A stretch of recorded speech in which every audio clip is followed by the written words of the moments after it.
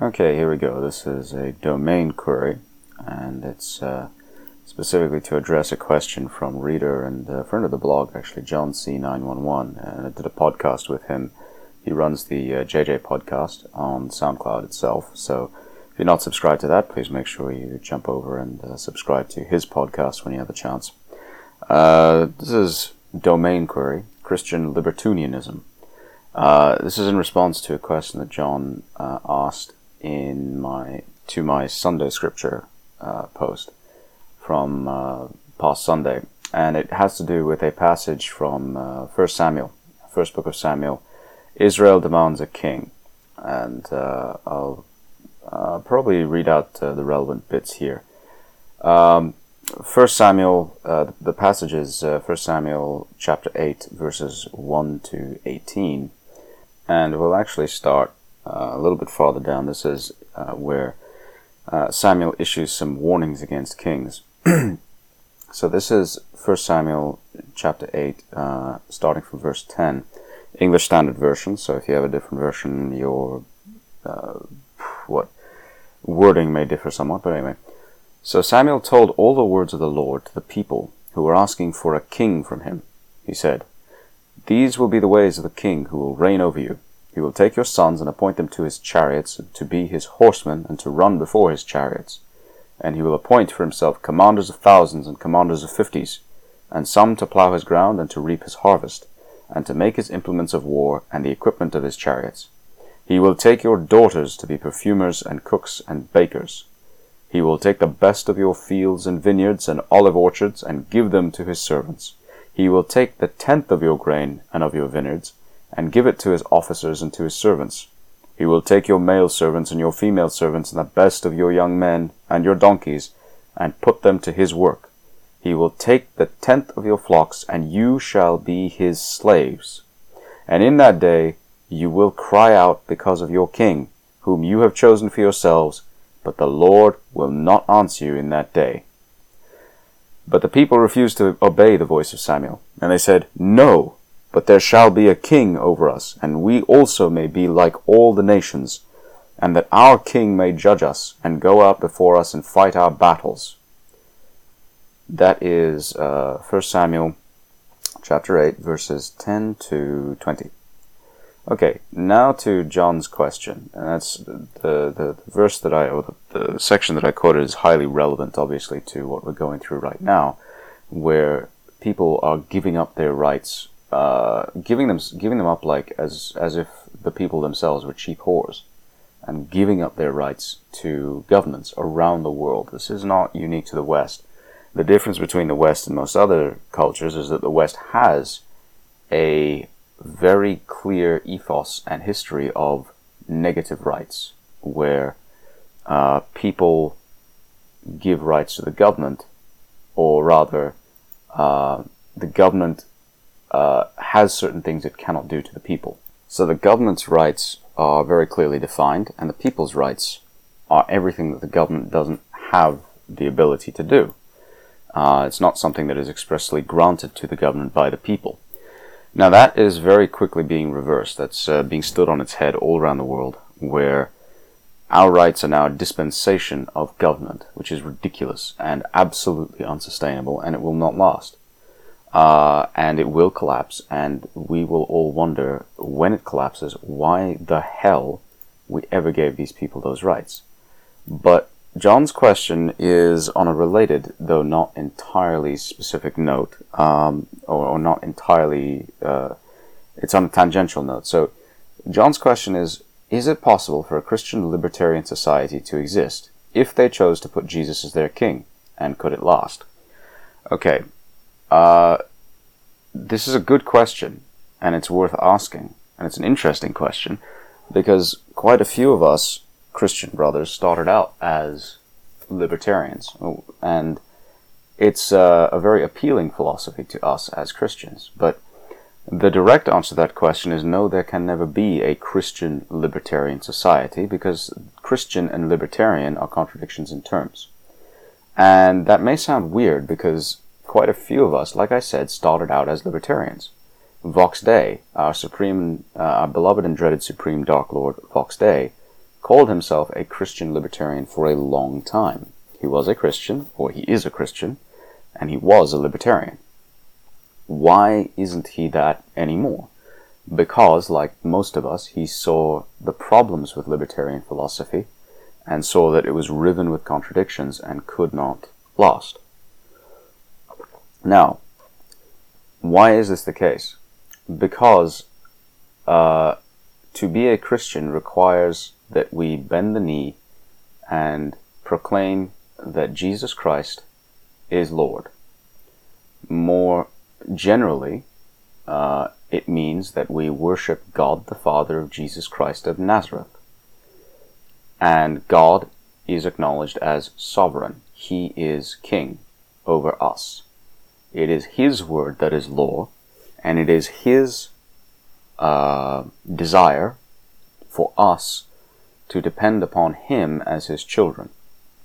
This is a good thing. This is a wonderful thing, that God the Father wants to look after us and protect us while still giving us free will to make mistakes and to be foolish and to be stupid and to come back to Him when we make mistakes and beg His forgiveness and ask for His help.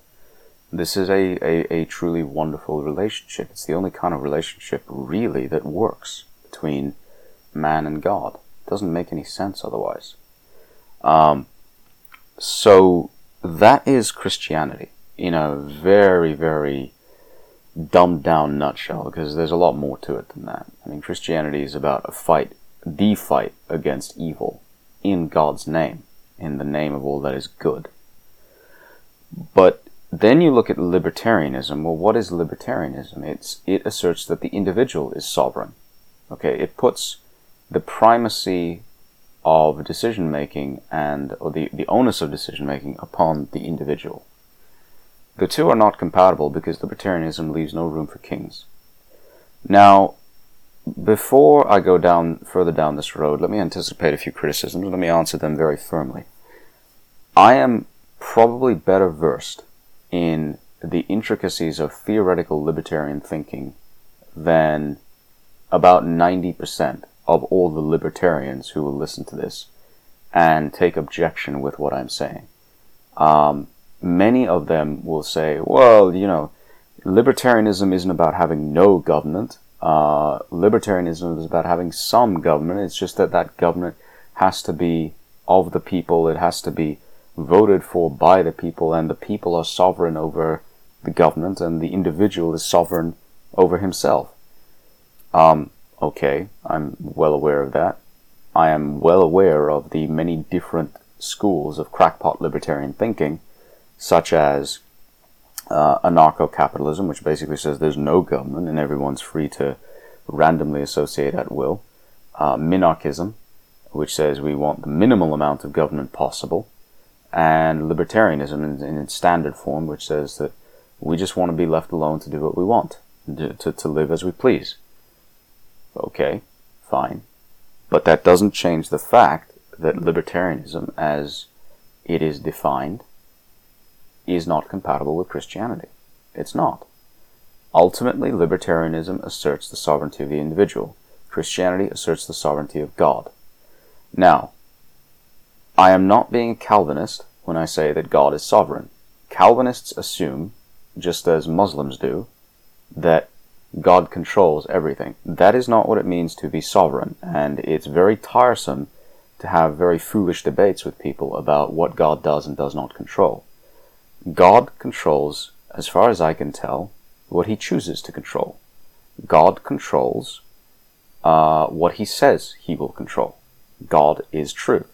So God has claims over very specific areas, and in other areas, as Vox Day pointed out in a number of different forums, a number of different places, God chooses to know what He wants to know. The one area where God claims complete authority is the human heart. God makes it very clear in the Bible that He knows all that is contained within the human heart. Okay?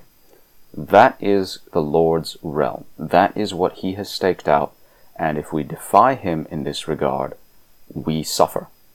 That's how it works. That's how it should work. That's how it must work. Okay? What does libertarianism contain as a philosophy? It simply says that each of us will be left to live as we see fit, and that if we fail to do something, then we pay the consequences of our own decisions. The government doesn't get to bail us out. The government doesn't get to tell us what to do. The government doesn't get to sustain us. Okay? This is an appealing philosophy. It makes a lot of sense. To put things into very, very precise examples. Let's say your house burns down and you didn't pay for fire insurance. Your house burns down and the local fire service comes along and realizes you haven't paid your fire insurance to the community government pool. You don't get the benefit of their assistance. You haven't paid for it. You pay the consequences of your own stupidity. Okay, that's fair, that's fine, that's good. The moment the fire threatens other people's houses, then you've got a bit of a problem. And now you understand where the contradiction lies between libertarianism and Christianity. The Christian philosophy says very clearly, help your neighbor when he's in distress, regardless of thought of your own reward. The libertarian philosophy says, no, if he hasn't paid for your services, you don't owe him a damn thing. If you want to help him of your own free will, go ahead and help him. But it doesn't lay out any scheme of incentives to do so. Christianity does. So, can libertarianism work with Christianity? Is it possible for a Christian society to be a libertarian society as well? Well, it would be nice if that were possible, and it's only in the Christian West that libertarianism as a school has developed. But the thing to understand is that libertarianism is a consequence, not a cause, of good government. And I've said this before. I said it on John's podcast.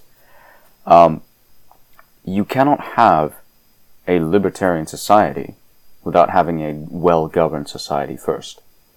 The evidence that we have shows us very clearly that the only possible basis for a truly well-governed, sustainable society is one that acknowledges God as king and sovereign.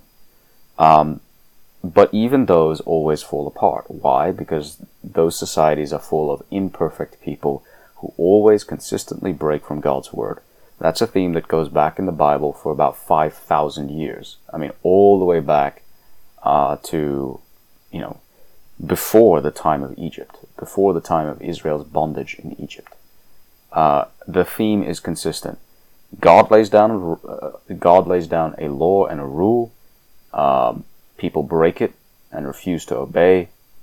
God issues corrective action. People are chastised. They suffer terribly. God eases off and has pity upon his people. The people are suitably repentant, and they obey God's word. And then the cycle starts all over again. And I mean, I'm amazed at how tolerant the Lord is of all of this, because he could very easily just say, you know what, I'm going to wipe you all out again because you're being bloody idiots. I did it once, I'm going to do it again.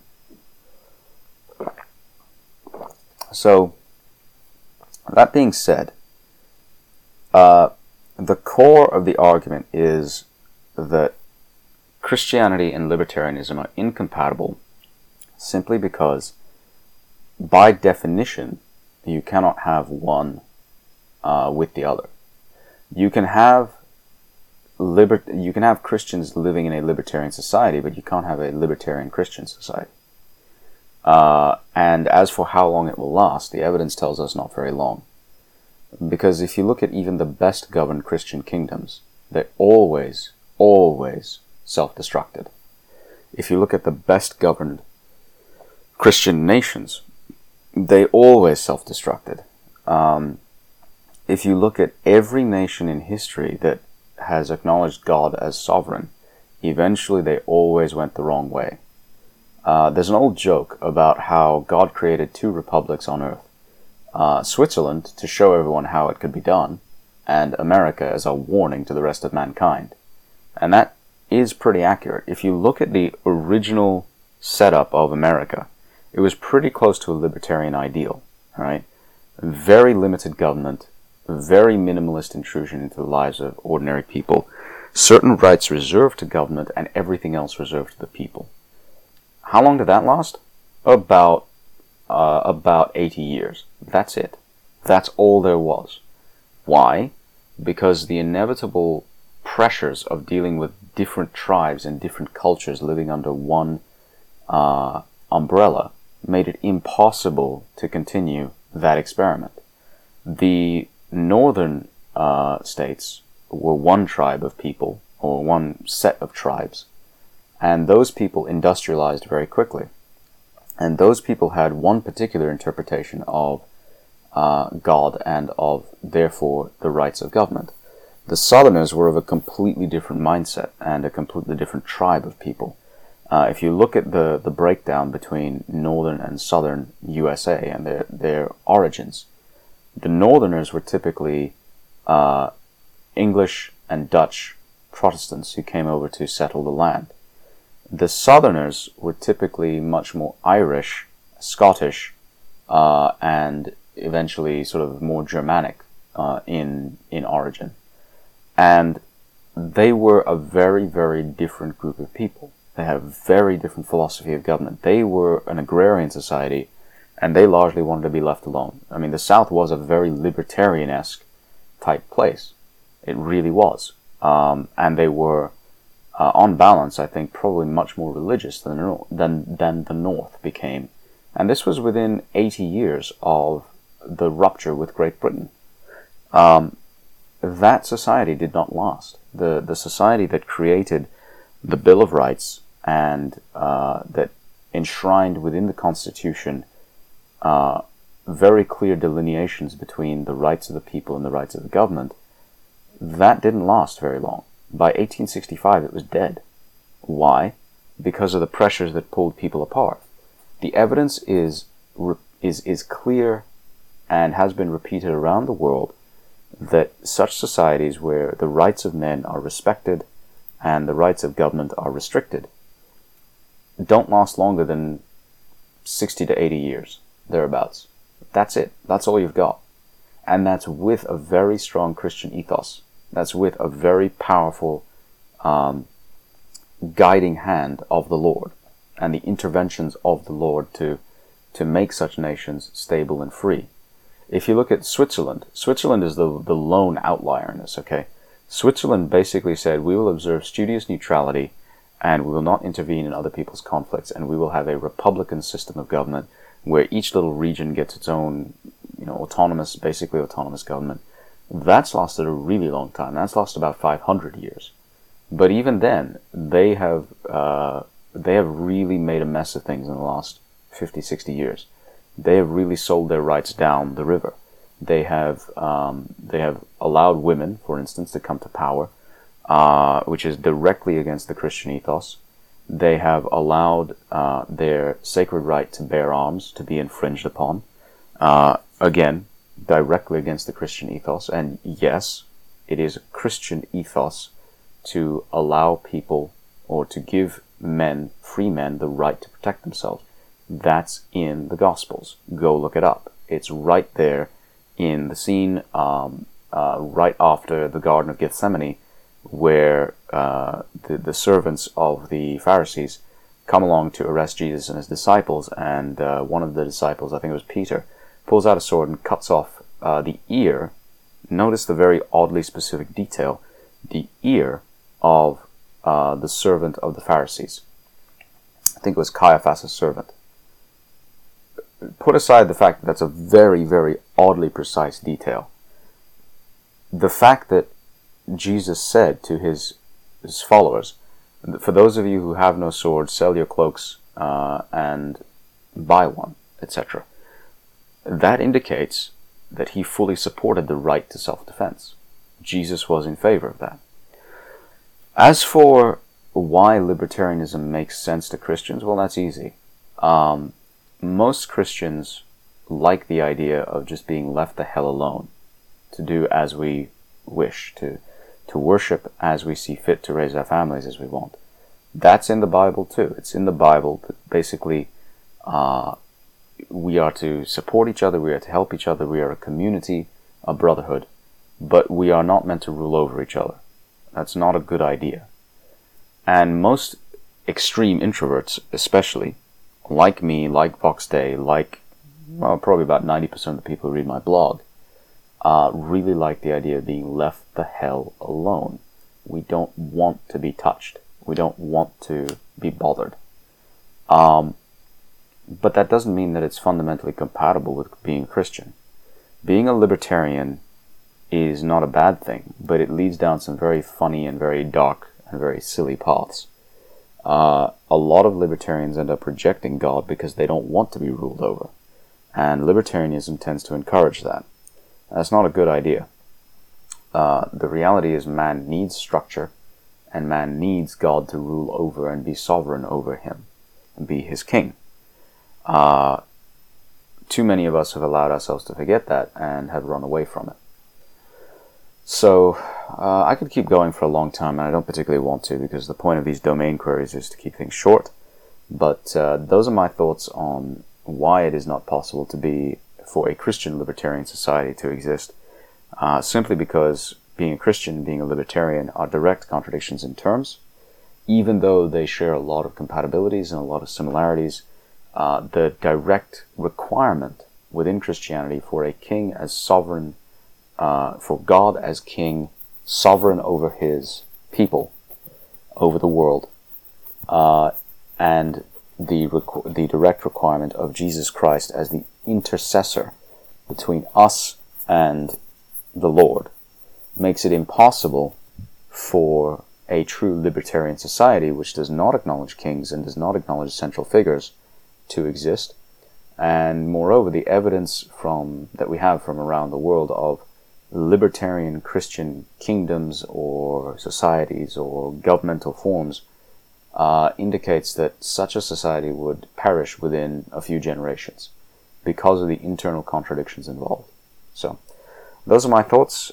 Please feel free to add to them in the comments, either on SoundCloud or at the blog. And I will see you on Sunday's podcast, where we will discuss, well, pretty much whatever I feel like discussing, really. This is Didact, and this is Domain Query Christian Libertarianism.